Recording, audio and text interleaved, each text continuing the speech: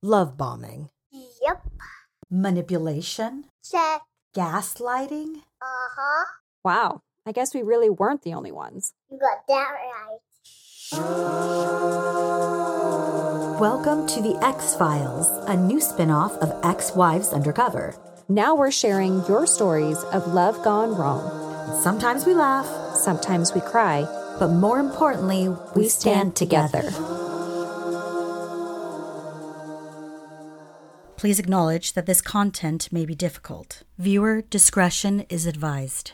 Previously on The X-Files.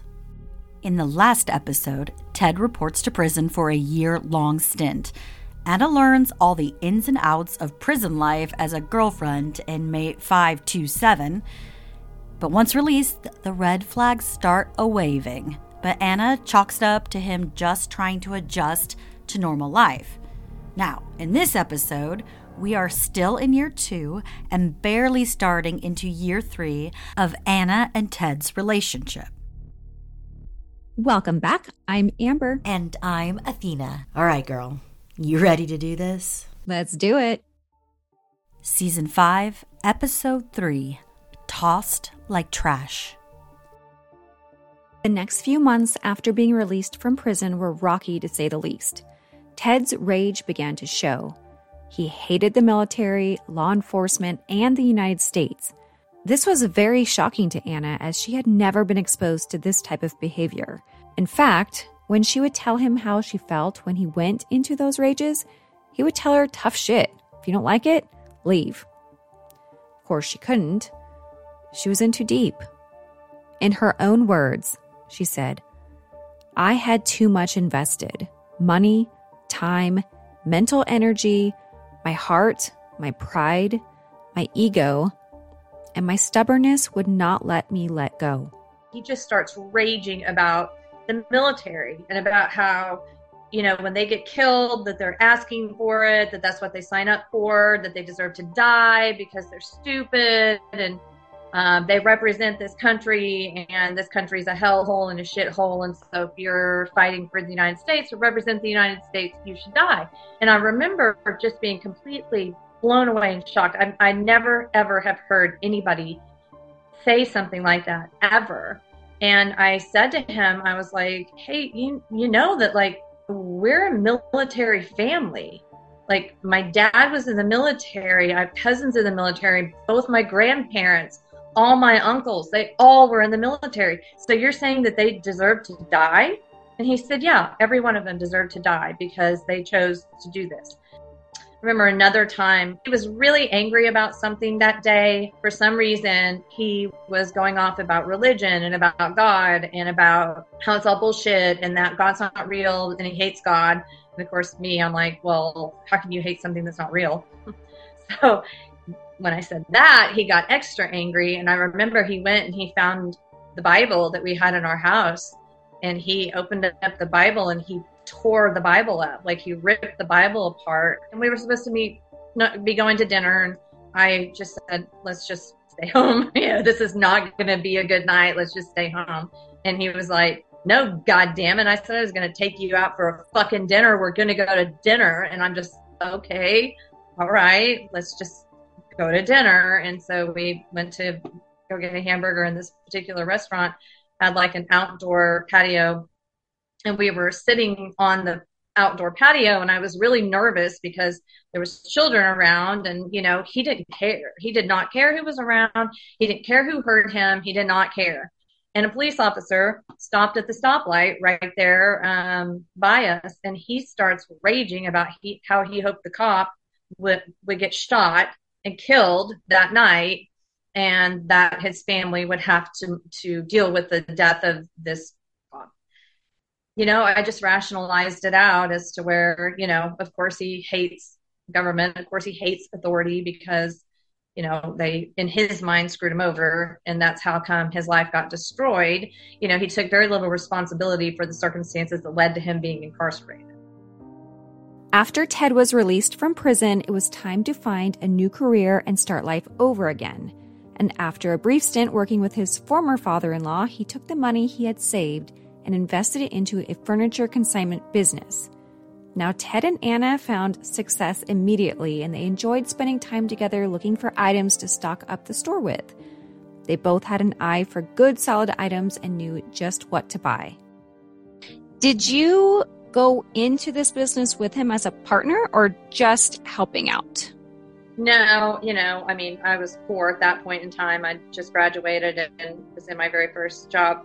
I gave up my weekends and, I spent a lot of time building that with him and, just brainstorming things and setting things up. And I didn't mind it. I had a lot of fun doing it, actually. It was a lot, but I really enjoyed it. And I liked, hanging out with him at the store. And, it wasn't a hardship for me. Okay, so things must have picked up once Ted had a purpose and felt like his life was getting back on track. Did his bad mood start to go away at any point? No.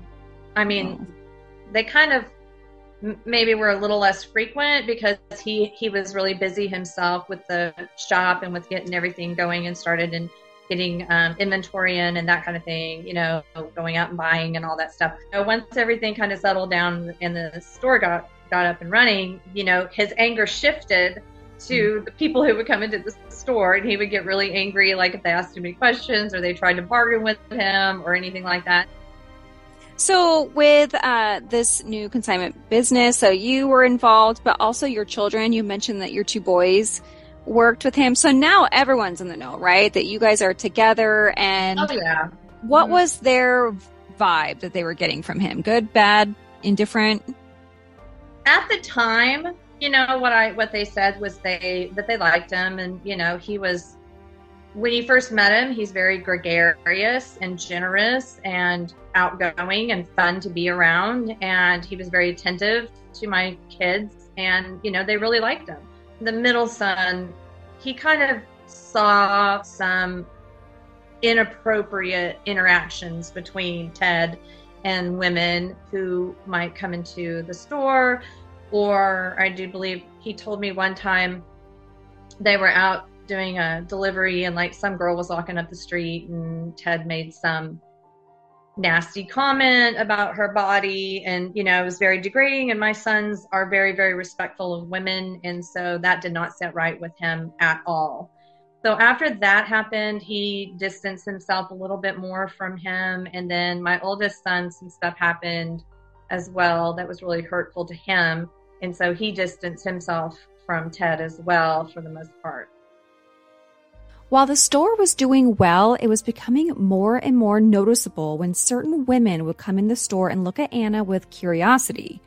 There was even a time when Anna's friend let her know about how Ted made the sales girl from the local newspaper feel so uncomfortable that she requested to be removed from the account.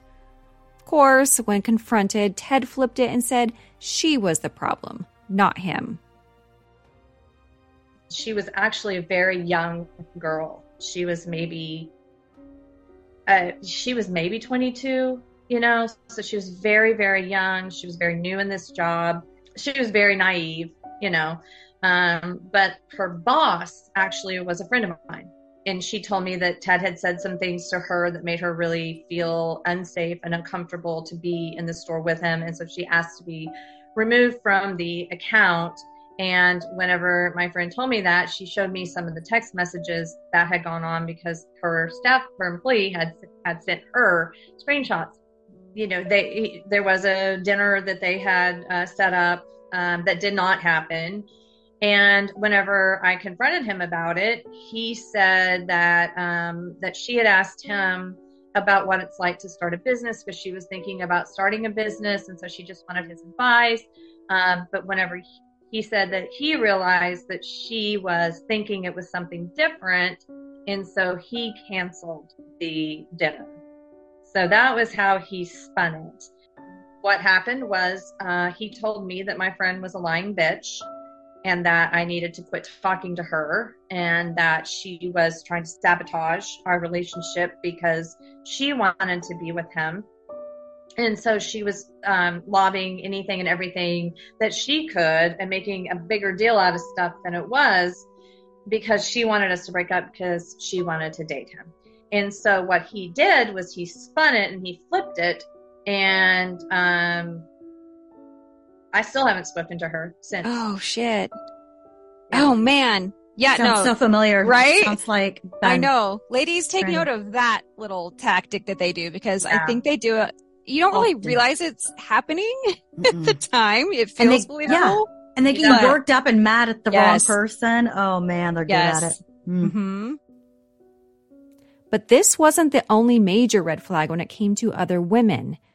Anna heard through the grapevine that Ted was making very sexual and inappropriate comments to other women as well. And of course, it was met with the same old story by Ted, that she came on to him. She this, she that. Even her close friend admitted Ted's indiscretions with her. But what happened is that she lost a friend. He had been home not very long, maybe about a month or so. We went out dancing, and I guess my cousin and her husband and her friend were there, and we were having a great time. We were having fun. I was out dancing with my cousin, and Ted was back at the table talking to my cousin's friend, and her husband was there. I didn't think anything about it at all. And my cousin's friend, she's also very flirty, and I could see there was flirty energy between them. But, I just didn't really think much of it, because she was not the type of woman that would be like his type. I just thought he was just being, friendly. Well, the next day, my cousin tells me that her friend said that basically he inferred that she could basically just give him a blowjob in the bathroom if she wanted to. What he told me was that she had said to him, I don't have a gag reflex. And so he took that, as her coming on to him and intimating that she would be willing to accommodate him. And then, what I hear the next day is the opposite, which is he was asking her. So got two stories with that deal, and I chose to believe his. I was like, I choose this reality. I don't choose that reality. I choose that reality. Totally. Man, no shame in that. We've all been there. been there. Been there, done that. Chose the wrong option. Yeah. Yeah, I did that a lot. D. Option D. All of the reality. above. Yeah. Oops. I know. Yeah. D. Yeah. You don't want to deal with it. That's that's option D. There was the incident with your friend who comes into the shop, and you guys had previously house sit for her. And then, of course, Teddy Boy makes the whole inappropriate comment about, him imagining what she does to herself in the bed, and that he was sleeping there and thinking about, the things she's done in her bed and this, that, and the other. Were you there at the time and missed this conversation, or did you only find out about it because then she came to you to confide and tell you the truth? And did you feel like she was having a hard time being honest with you? Yeah, she told me about the conversation. And he had told me that she was coming into the store quite a bit. And that she would come in and sit and talk, and that he felt like maybe she was not necessarily hitting on him, but was interested in him or liked him or something along those lines. And then not shortly thereafter, she tells me about this conversation. She had gone in to the shop to do, I don't remember what she was doing, buying something. She said, then she told me about that particular conversation that he had with her, where he made those statements of, sure did like house sitting for you, you got a really comfortable bed, wondered, every now and then I wondered while I was going to sleep what you did in that bed. So she came to me and she told me this information. When she told me this, it was during a time that he and I were broken up. Now, we were together whenever this allegedly occurred. She was saying to me, yeah, he's a piece of shit because, and he said this to me.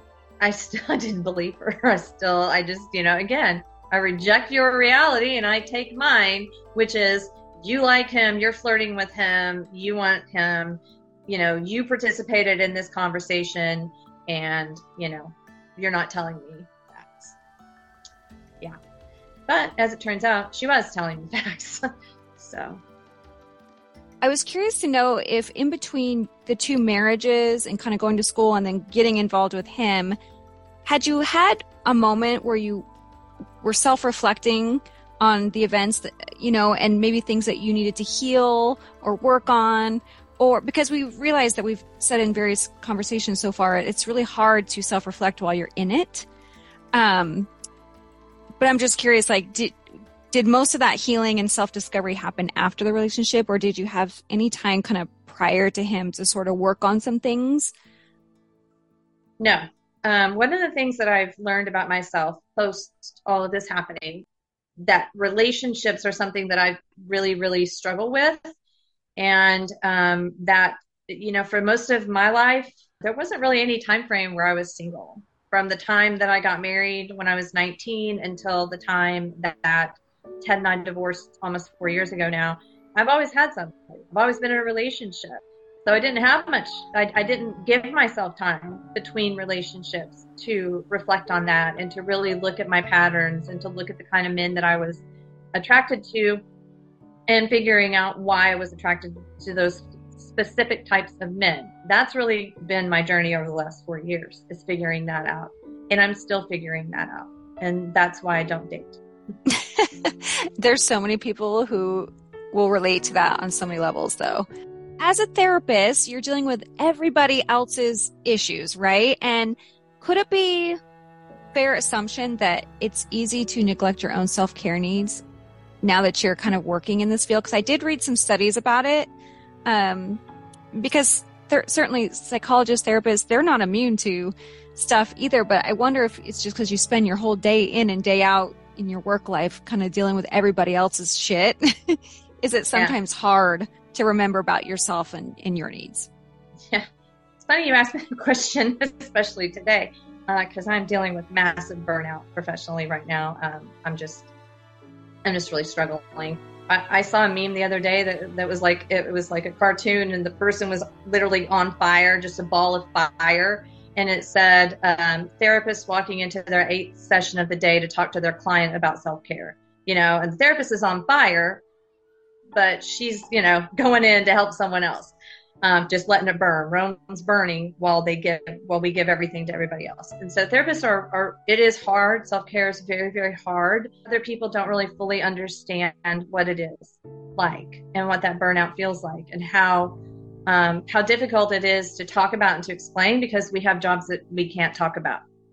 So to talk about the things that we hear and the things that we deal with day in and day out is really difficult, which is why if you're looking for a therapist, make sure they have their own therapist. When you're interviewing therapists, always ask them, do you go to therapy?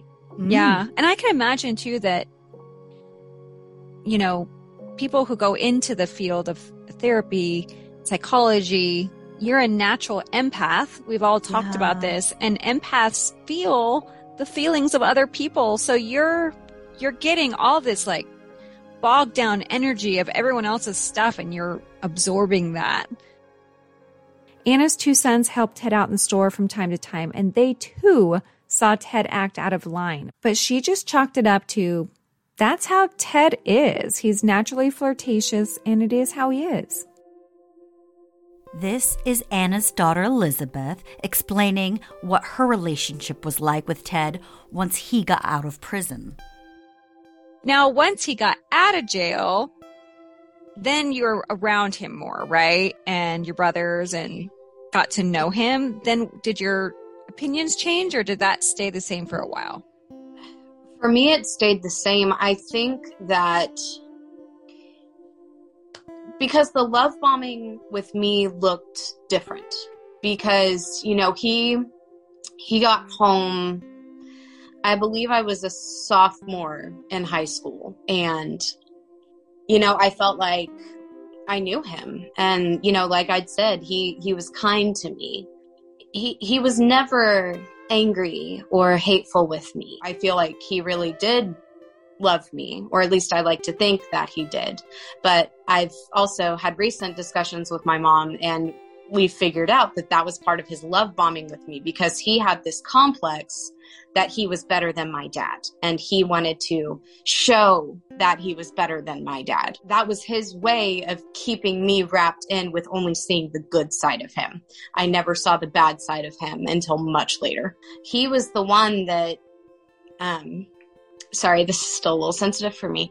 He's the one that showed up to my senior night and he stood with me when my dad wouldn't. He's the one who came to my graduation and stayed and took pictures with me and took me to dinner and celebrated with me. You know, that was who he was to me then. You know, I'd had no reason to see any ill will. He was the one who put the effort in and was proud of me and was proud to be there. Mm-hmm. So I'm sorry. It's so hurtful, these types of people, when you kind of peel back the layers and you realize, oh my gosh, he's not anything like what I thought. Yeah, he's terrible. A piece of shit. He's right. a piece of shit. When he got the consignment store, your brothers, I believe, were kind of helping out a little bit. I'm not sure if you were too, but they were noticing kind of him being flirtatious with women. Did you see that? Or did they tell you anything, like come back to you and be like, hey, Elizabeth, like he's really acting inappropriate? I was still so young, and you know, my brothers were older. They remember a lot more of how my dad was, and they knew that I had these rose-colored glasses, and they just wanted for me to have that stability. They didn't tell me anything about it. So they must have sheltered you. They did. They never, you know, they never even told me that they didn't like him until after everything came out about Ted's affair. Your mom clearly didn't share that stuff with you either, of kind of what was going on behind the scenes. No. The only hint that I had that something was going on was, like I mentioned earlier, she would text me that Ted was in a bad mood and not to come home. By the time April came around, things between the two started getting really rocky, and everything Anna did or said was wrong. When she asked him about the promises he made to her, he simply said she was desperate and pushy.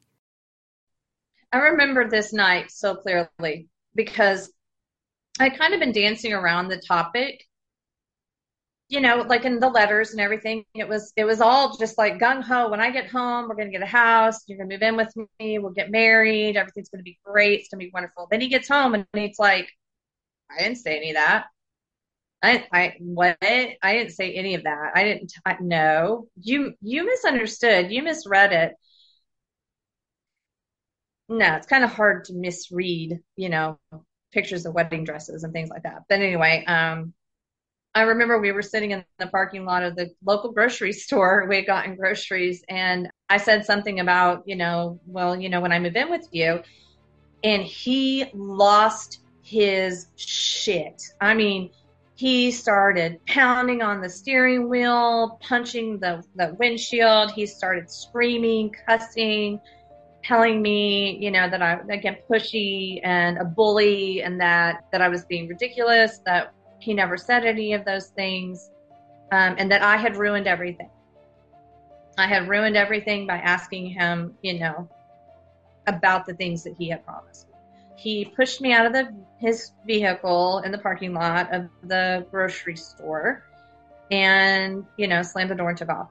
But he swings around, he picks me up, and, you know, he took me home, and I didn't bring it up again because I didn't want that reaction. So, you know, he got what he wanted. He had this horrific reaction, just screamed and yelled at me and told me that I was ruining everything, and, you know, I don't want to ruin everything, so I just quit asking about it. Anna was living with her parents at the time while she finished school, but they were at a fork in the road.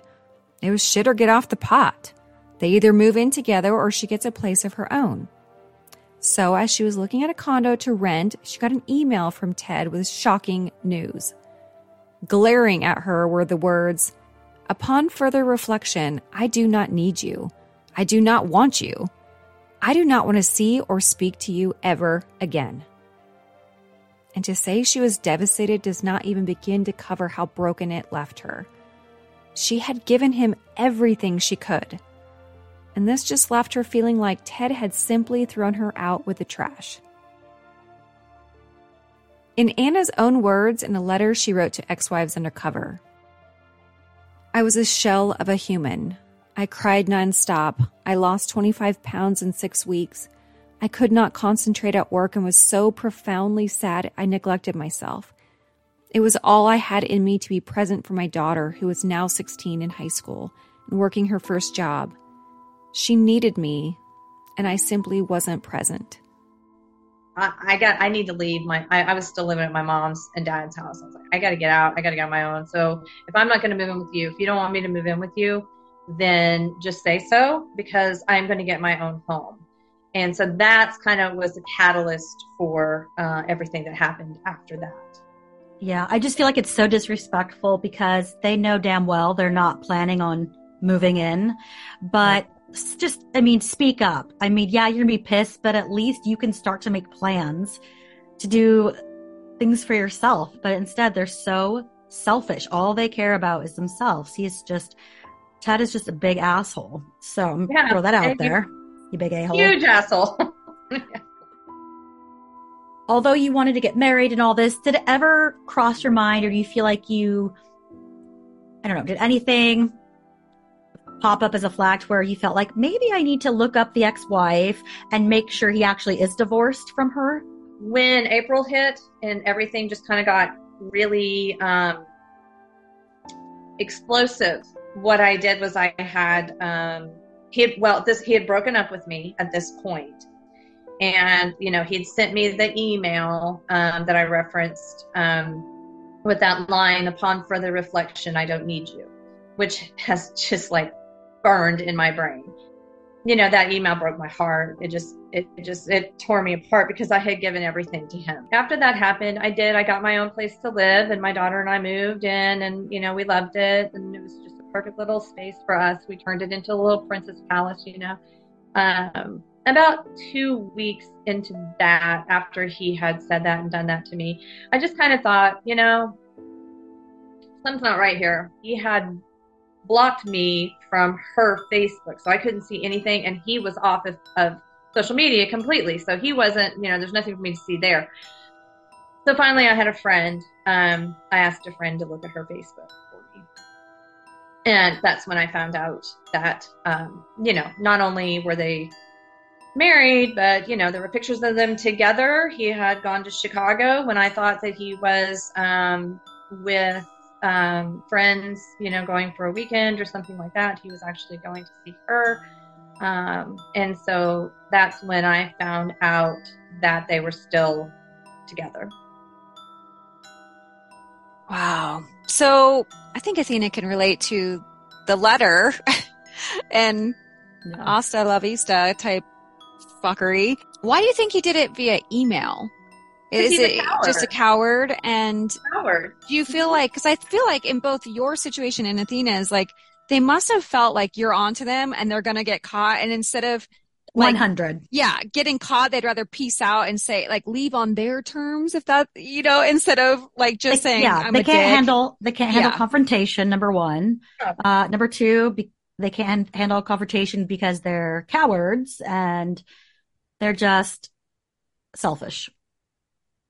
Yeah. And little did he know that just triggered you to start going undercover. So maybe he wouldn't have got caught had he not pulled that move. But since he did, now your little lady senses are like, something's not right. And let me figure this fucking asshole out. And oh my God. So, and they also play the long game. So, and I really feel like that's what he was doing with me and very true. Yeah, he was playing the long game. Because he knew that we enabled them and we always took them back. So he always knew it was temporary, didn't he? He did. Yeah. Yeah, he knew. Very smart to say. Yeah. Never thought about it like that. Yeah, that's what they do though. They play that, they play it to the very last possible second. Mm-hmm. And then they have their oh shit moment because, she's coming to visit, or I'm pushing him to move in with me, or he's agreed to do something with me, but she's coming to visit or what have you. You know what I mean? So it's like he had to pull the plug on one of us, and it was much more beneficial for him to stay with her than it was for him to stay with me. And so I'm the one that got kicked to the curb. So during this season 5 of X-Files, I've had so many like aha moments listening to you speak.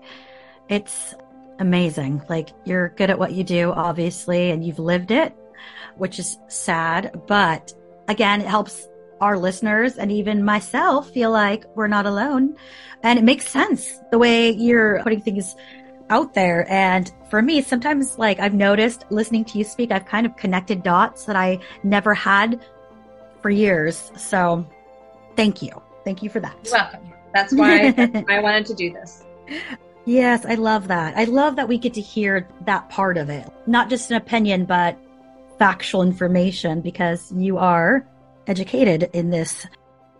Let's roll on into, this was rough. The breakup. Reading this and how it affected you broke my heart. I've always said it's the shittiest thing ever, but the best weight loss program. That and having the flu, maybe. It's devastating, especially when you have that much passion and that much love and hope for a person like that in your life. At this point, obviously, you and Ted are not married, but you were absolutely flat on your back, devastated. I've never felt pain like that. And I really hoped to never feel pain like that again, but unfortunately I did. That time frame, like April, May, I feel really bad for my daughter. I just feel so bad for her because she didn't have a mom those 2 months, because I was so broken and so devastated that, like, all I could do was get up and go to work and come home. That was all I could do. I didn't eat. I love to sing. I listen to music all the time, and I'm always, like, my friends at work, they tease me. They say I'm a human jukebox because I just sing all the time. Not well, but, when I'm happy, I sing. And my daughter was like, Mom, I haven't heard you sing in so long. And the first time she heard me sing again, she's like, now I know you're getting better. I just sat in my office and cried at lunch, cried all the way home.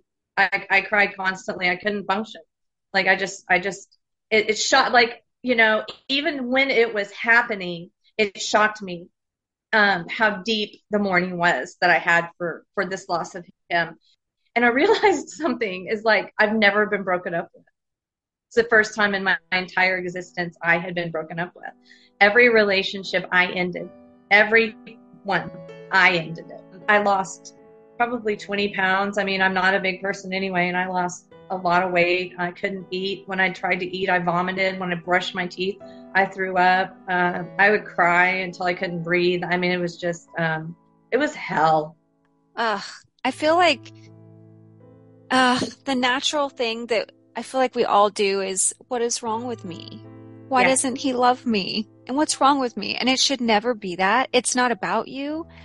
But for whatever reason, you can't feel that or understand that. It's, what is it about me? Am I not smart enough, pretty enough, whatever enough? Like, why am I not enough? And then it's almost like you want them more to, like, prove to them that I could be what you want me to be. I can do that. And it's like reverse psychology. It's like you still want them and it's sick. And I don't know why we do that. Like, you should say, fuck you.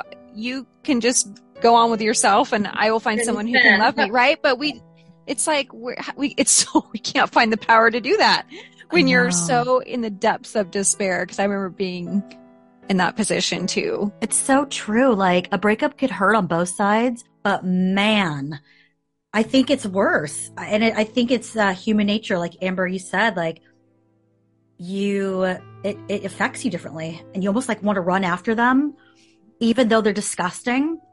Just find yourself wanting to do that. I don't know why, but the professional might be able to tell us. The triangle. The triangle is incredibly powerful because it puts you into this position of, well, I mean, I have to prove I'm better than her. I have to prove that I'm more loyal. I have to prove that that I love you more, that I love you the most, that I'm going to be there for you. Times when she wasn't, I was, and blah, blah, blah. The triangle is the most powerful thing there is because it's competition and women are competitive, and when you know that you've lost them to another person, then it's even worse because you're comparing yourself to her, which his wife, now I knew, is stunningly beautiful. I mean, she's freaking gorgeous and she's got a killer body and you know what I mean? She was like everything I was not. But whenever he comes back and chooses you over the Barbie doll, then you're like, oh, look at that. Yeah. You may be hot shit, but he came back to me. He wants me. It's called pick me dancing. Oh, it's ridiculous. You're doing the pick me dance. But then, Yeah. then to tack on to that, once they do take you back, you almost lower your standards a little bit more so that they'll stay with you. Mhm. Yeah. You know, like now I'm not going to Every ask single about time- yeah. And you resent them more, I think, too. Oh, well, and here's the thing too. Every single time that they do this to you and you go back to them, they disdain you a little bit more. They see you as less and less and less. They see you as weaker. They see you as I don't know what the word. They just see you as less. And so, like, if they know that they can treat you like complete and utter dog shit on their shoe, and you still will come back. Oh yeah, You know. just like when I took Ben back for the 3 weeks, you'd Yeah. think the dude would bring his A game. But no, he treated me They just don't. as bad, if not worse. It's worse. After it was like, oh my God. Yeah. And for me, opposite. When I finally got away and separated to divorce him, to see him pry and try to figure out what I was doing and that I was starting to move on. Oh, it's just, I mean, they come at you hardcore. Like, Yeah, it they do. is It's a game. insane. Elizabeth, Anna's daughter. I had never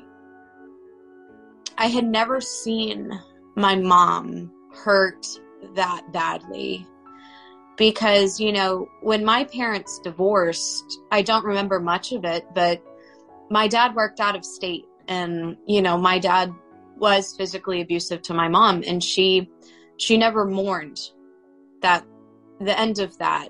I never mourned the end of that. Like we mourned what Ted had done. Mm-hmm. And I don't remember how long it went on because I wasn't able to be with her the whole time. You know, my parents were divorced and they had joint custody. So I would be with my mom for a week and with my dad for a week. And I remember being afraid when I would leave my mom because I was afraid that, you know, she was going to hurt herself. I was afraid that something bad was going to happen. And when the pain couldn't get any worse, it did. During the breakup, another woman messaged Anna to let her know that Ted was seeing her friend. And a separate person reached out to let her know that she had suspected her own husband was on hookup websites, and lo and behold, she found Ted instead. On her birthday, Anna received a text. Ted came over, one thing led to another, and they were back together. Well, kind of, anyways. No questions asked because why? Anna had her drug again. He came to me, hat in hand, tears in his eyes. You know, I'm so sorry that I did this to you. I'm so sorry that I lied to you. I just felt backed in a corner. I didn't know what to do. She came from a wealthy family, and every Christmas they got a large amount of money. And if he was married to her, then he got a large amount of money too. And so he was saying, I needed that money. And so I didn't want to divorce her because I needed that money really, really bad. So I just needed to get the money and then I would divorce her. And then, you know, I just thought you would never find out. But then things happened and the circumstances changed for me and it changed for her. And we started to talk. And then I just thought, you know, I really need to be with her. I need to honor my vows to her and I need to try to work on this marriage. But then, of course, the next thing is, but it's not going to work. I'm miserable with her. I'm remembering all the reasons why I left. I'm remembering all the reasons why this wasn't working out. I'm divorcing her and I want to be with her. That process took pretty much the whole summer that year of like the back and forth and the keeping me on the line. I later found out that whole summer that he was he had his stuff at my house. He was staying with me off and on, more on than off. But that whole summer, she was in the process of transitioning her job to where we are, had rented a house here, had put their house on the market up where they were living. And so, you know, she was packing her whole entire life up and moving it here to be with him, because he had told her he wanted their marriage to work out. And at the same time, he's telling me that he's just trying to figure it all out, that he wants me. Please be patient.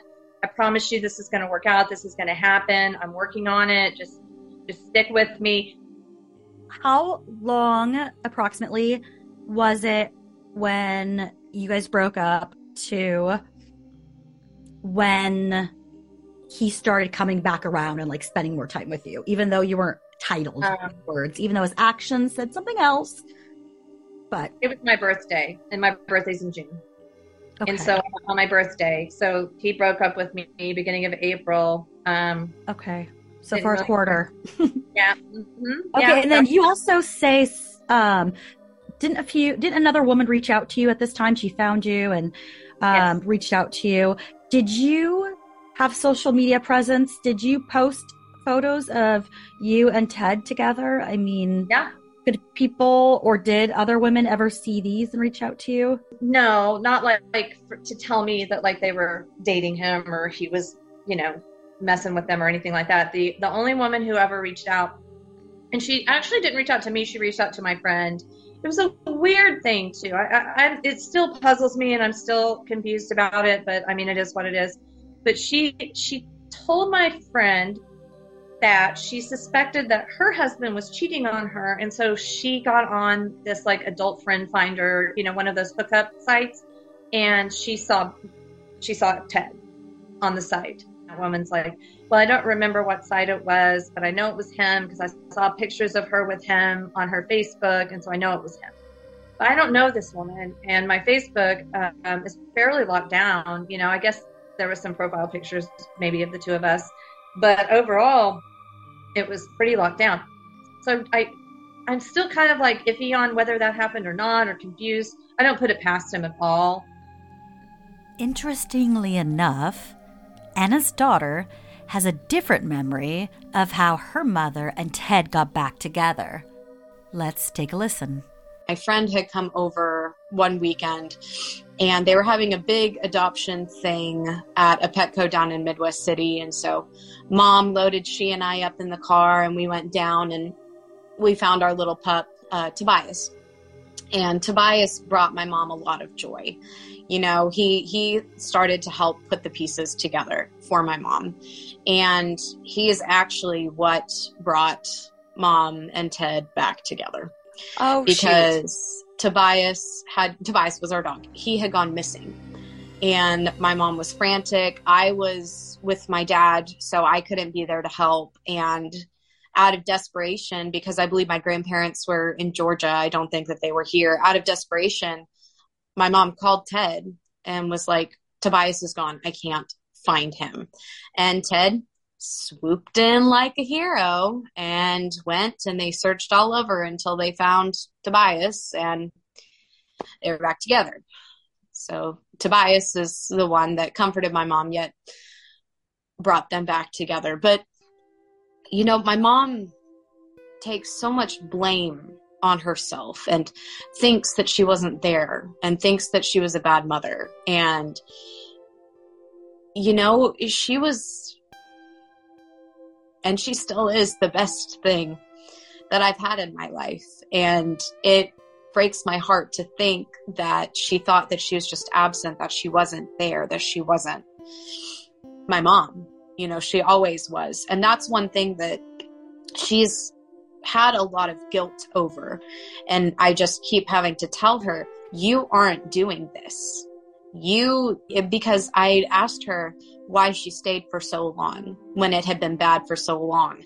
And she said that she didn't want to be a failure. And I told her, you are not a failure. He's a piece of shit, garbage human being. He's the one who did this, not you. Oh, man. How did you feel when she did take him back? Were you angry with him at all, or did you want them to get back together? I was extremely angry with him, but I was 16. I didn't feel like I had the right to express that anger. And from my father, we didn't get to express our feelings or our emotions because we were going to get yelled at. We were going to get the shit beat out of us. I didn't express any feelings that I had. And I especially didn't want to with Mom because I didn't want to make her feel any worse than she already did. And while Ted spent most of his time with her and kept busy running the store, there was a noticeable red flag she noticed during an F5 tornado. And while he stepped out to, quote unquote, take a call, she couldn't help but overhear the conversation. And it definitely didn't sound platonic. Secretly, she went through Ted's phone, but nothing was suspicious. So they moved forward with their relationship and even planned on moving together in October. This particular tornado had wiped out a lot. Almost a whole entire part of our city. And there's a lot of deaths and a lot of property loss. And so people were just scrambling, trying to get together donations for people, for their salvation. It was FEMA housing, all that stuff. I was at the store and his phone rang, and I did see the phone, the phone lit up, and I could see there was just a phone number, not a name or anything. And he said, "Oh, I need to go outside to take this call." And so I don't know if he thought I was deaf, but I could hear a lot of his phone conversation out there, and it just didn't seem like it was, and it just felt off. The energy was off with this phone call. He came back in and I said, "Well, who were you talking to?" And he said, "Well, that was my mom." And I'm like, "Oh, the hell it was. That was not your mom." He's like, "Yeah, it was my mom. Yeah, it was my mom." And that was the end, you know what I mean? That was the end of the conversation, but it wasn't his mom. He was talking to the wife. We were curious if you ever felt like Ted possibly had a hidden burner phone and that's why you missed some of the interactions with him and the wife or any other woman? So he's really good with phones and stuff. He had an iPhone and there's those calculator apps. They look like a calculator on the phone, look exactly like a calculator. Mm-hmm. So you just put in the numbers, and then that actually is a secret app where they can message, they can hold videos, photos, all that kind of stuff. I know he had one of those later on, but during this time, he just had some, $30 Walmart phone. He had a cheapo knockoff BlackBerry, and those phones, it was much easier to hide things and to delete things and it never happened, because it went to a separate little place on the phone that you actually had to go to that place to see the text and things like that. I never really felt the need to look at his phone, as strange as that sounds, with everything going on. I just never felt the need to look at it. I was also a little afraid to look at it because he was really good with techie stuff. And so I was afraid that he somehow would know that I looked at his phone. As the date approached, Ted became more and more distant. He didn't come to Anna's place as much, and he just seemed very preoccupied. 2 days before the big day, Anna saw Ted walking up to her door, and she just knew. He was coming to tell her that he would not be moving in, and he did not want to see her anymore, and good luck. So this is the official discard. So we talked about, the love bombing, the idealization, and then what is it after that? I forget. There's love bombing, which is part of the idealization, and then there's devaluation. Devaluing. So this is discard. You get tossed out like trash. Yep. You continually talk about him being a drug. And is there a correlation between this discard stage and this almost withdrawal? And how does that affect our brains? Why we can't shake them? And when everyone's saying, well, tell him to fuck off and move on. It's just so easy for you to, carry on and start over. There's gotta be something a drug effect in your brain where it's not that easy to just walk away. It's facts. So I'm getting ready to get a little psychology on you. Do it. I want to hear this. Yeah. Break it down. I love it. The intermittent reward cycle. So there's been studies done. The one that's most famous about the intermittent reward cycle is with rats and cocaine. They put rats in 2 cages, one cage. Every time they push the lever, they got cocaine. In the other cage, sometimes they would get cocaine and sometimes they would get water, right? Well, the one with the rat with the cocaine that always got the cocaine, That rat hit that lever over again until it died. But the other rat was different. No, wait, I just told you a lie. The rat that always got the cocaine eventually got tired of it and quit. Now, the rat that only got it every now and then was obsessive about it, like hitting, just hoping to get that hit of cocaine, didn't get it, so kept trying. And that rat basically quit eating, it quit having sex, it quit doing anything other than hitting that lever. That is what the intermittent reward system or cycle does to our brains with these people. So sometimes they're great and they're wonderful and they're attentive and they're loving and they're just spectacular and they make you feel like you're everything in the whole wide world. And you've experienced that and you've had that. And it's incredible. It's like nothing you've ever felt, ever. And then all of a sudden, one day you hit the lever, it's gone. There's no more. That drug has been removed from you. And so you're going through withdrawals and you're just like, I've got to have it. And then like 2 days later, your phone beeps and it's a text. I'm so sorry. And you're just like, boom, drug right in your brain. You feel like if you walked away from it, you would die, just like the rat that hits that button over and over and over again and quits eating, quits drinking, quits having sex, quits doing everything that's important to survive, just on the off chance when they hit that lever, they're going to get the drug. And that is what it does to our brain. Oh my God. Sense. Yeah, you're just thinking, is it going to happen this time? Is it going to happen? It's going to happen. It's going to happen. It's anticipating. Well, and you know it's going to happen because they always come back. Yeah. They always come back. So you know it's going to happen.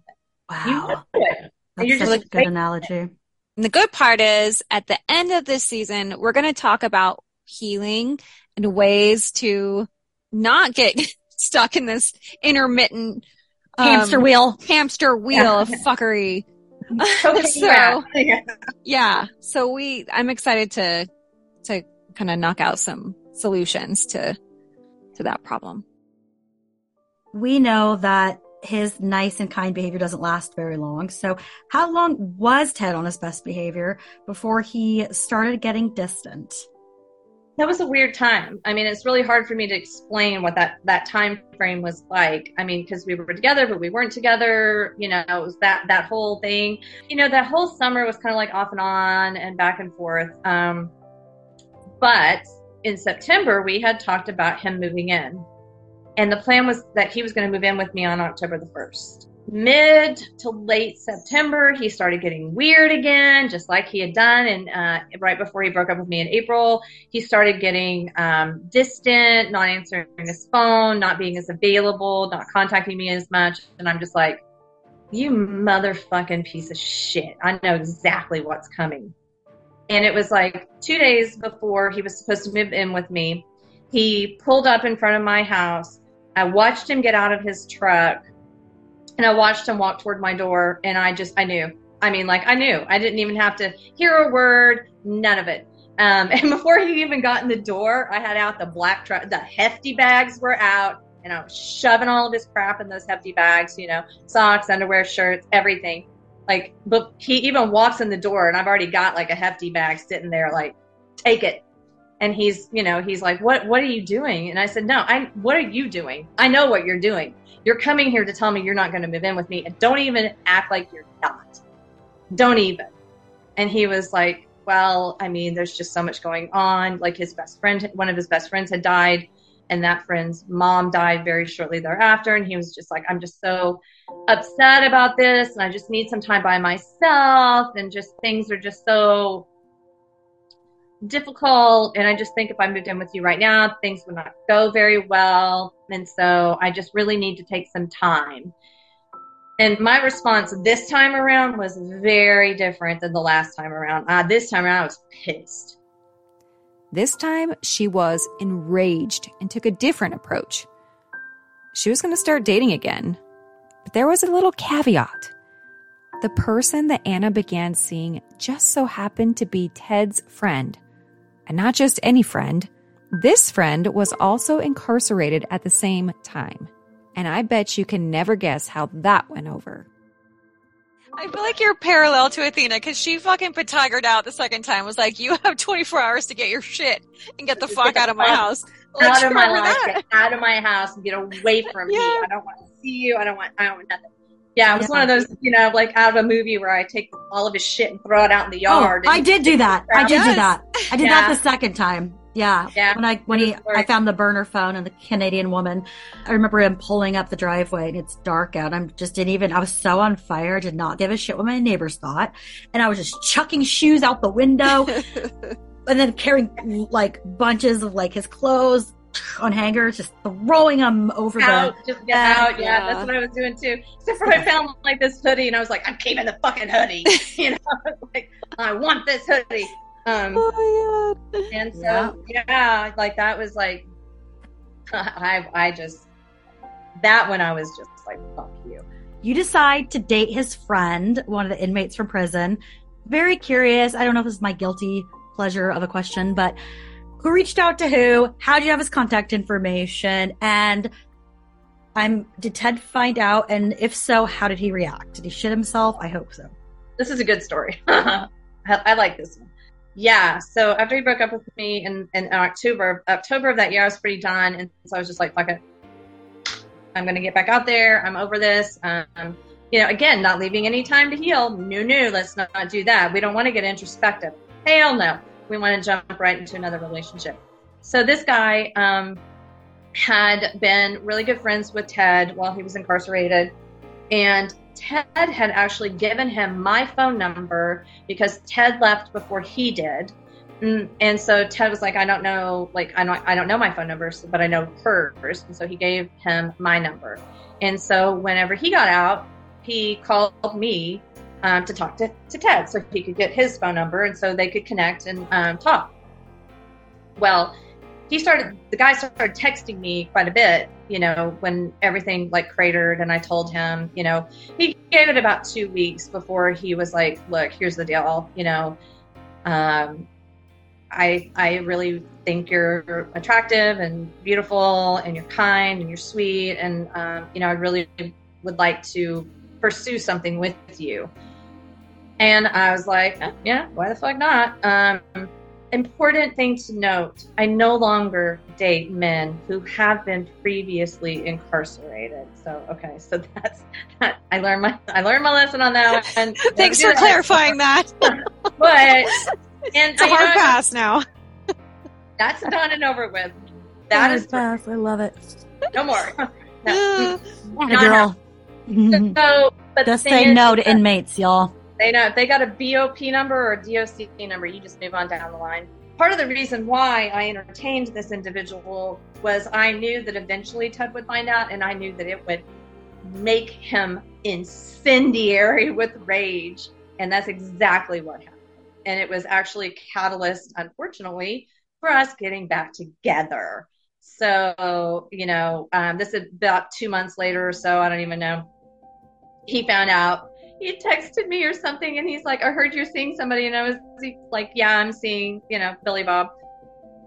And there was a pause between the text, and he said, well, I'm so glad that the Lord, I can't believe and say it out loud. He's like, I'm so glad that the Lord led you to him and him to you, because I feel like you guys are going to make a really good couple, and he's a lucky guy to have you. And I know he's going to treat you really well. He's a good guy.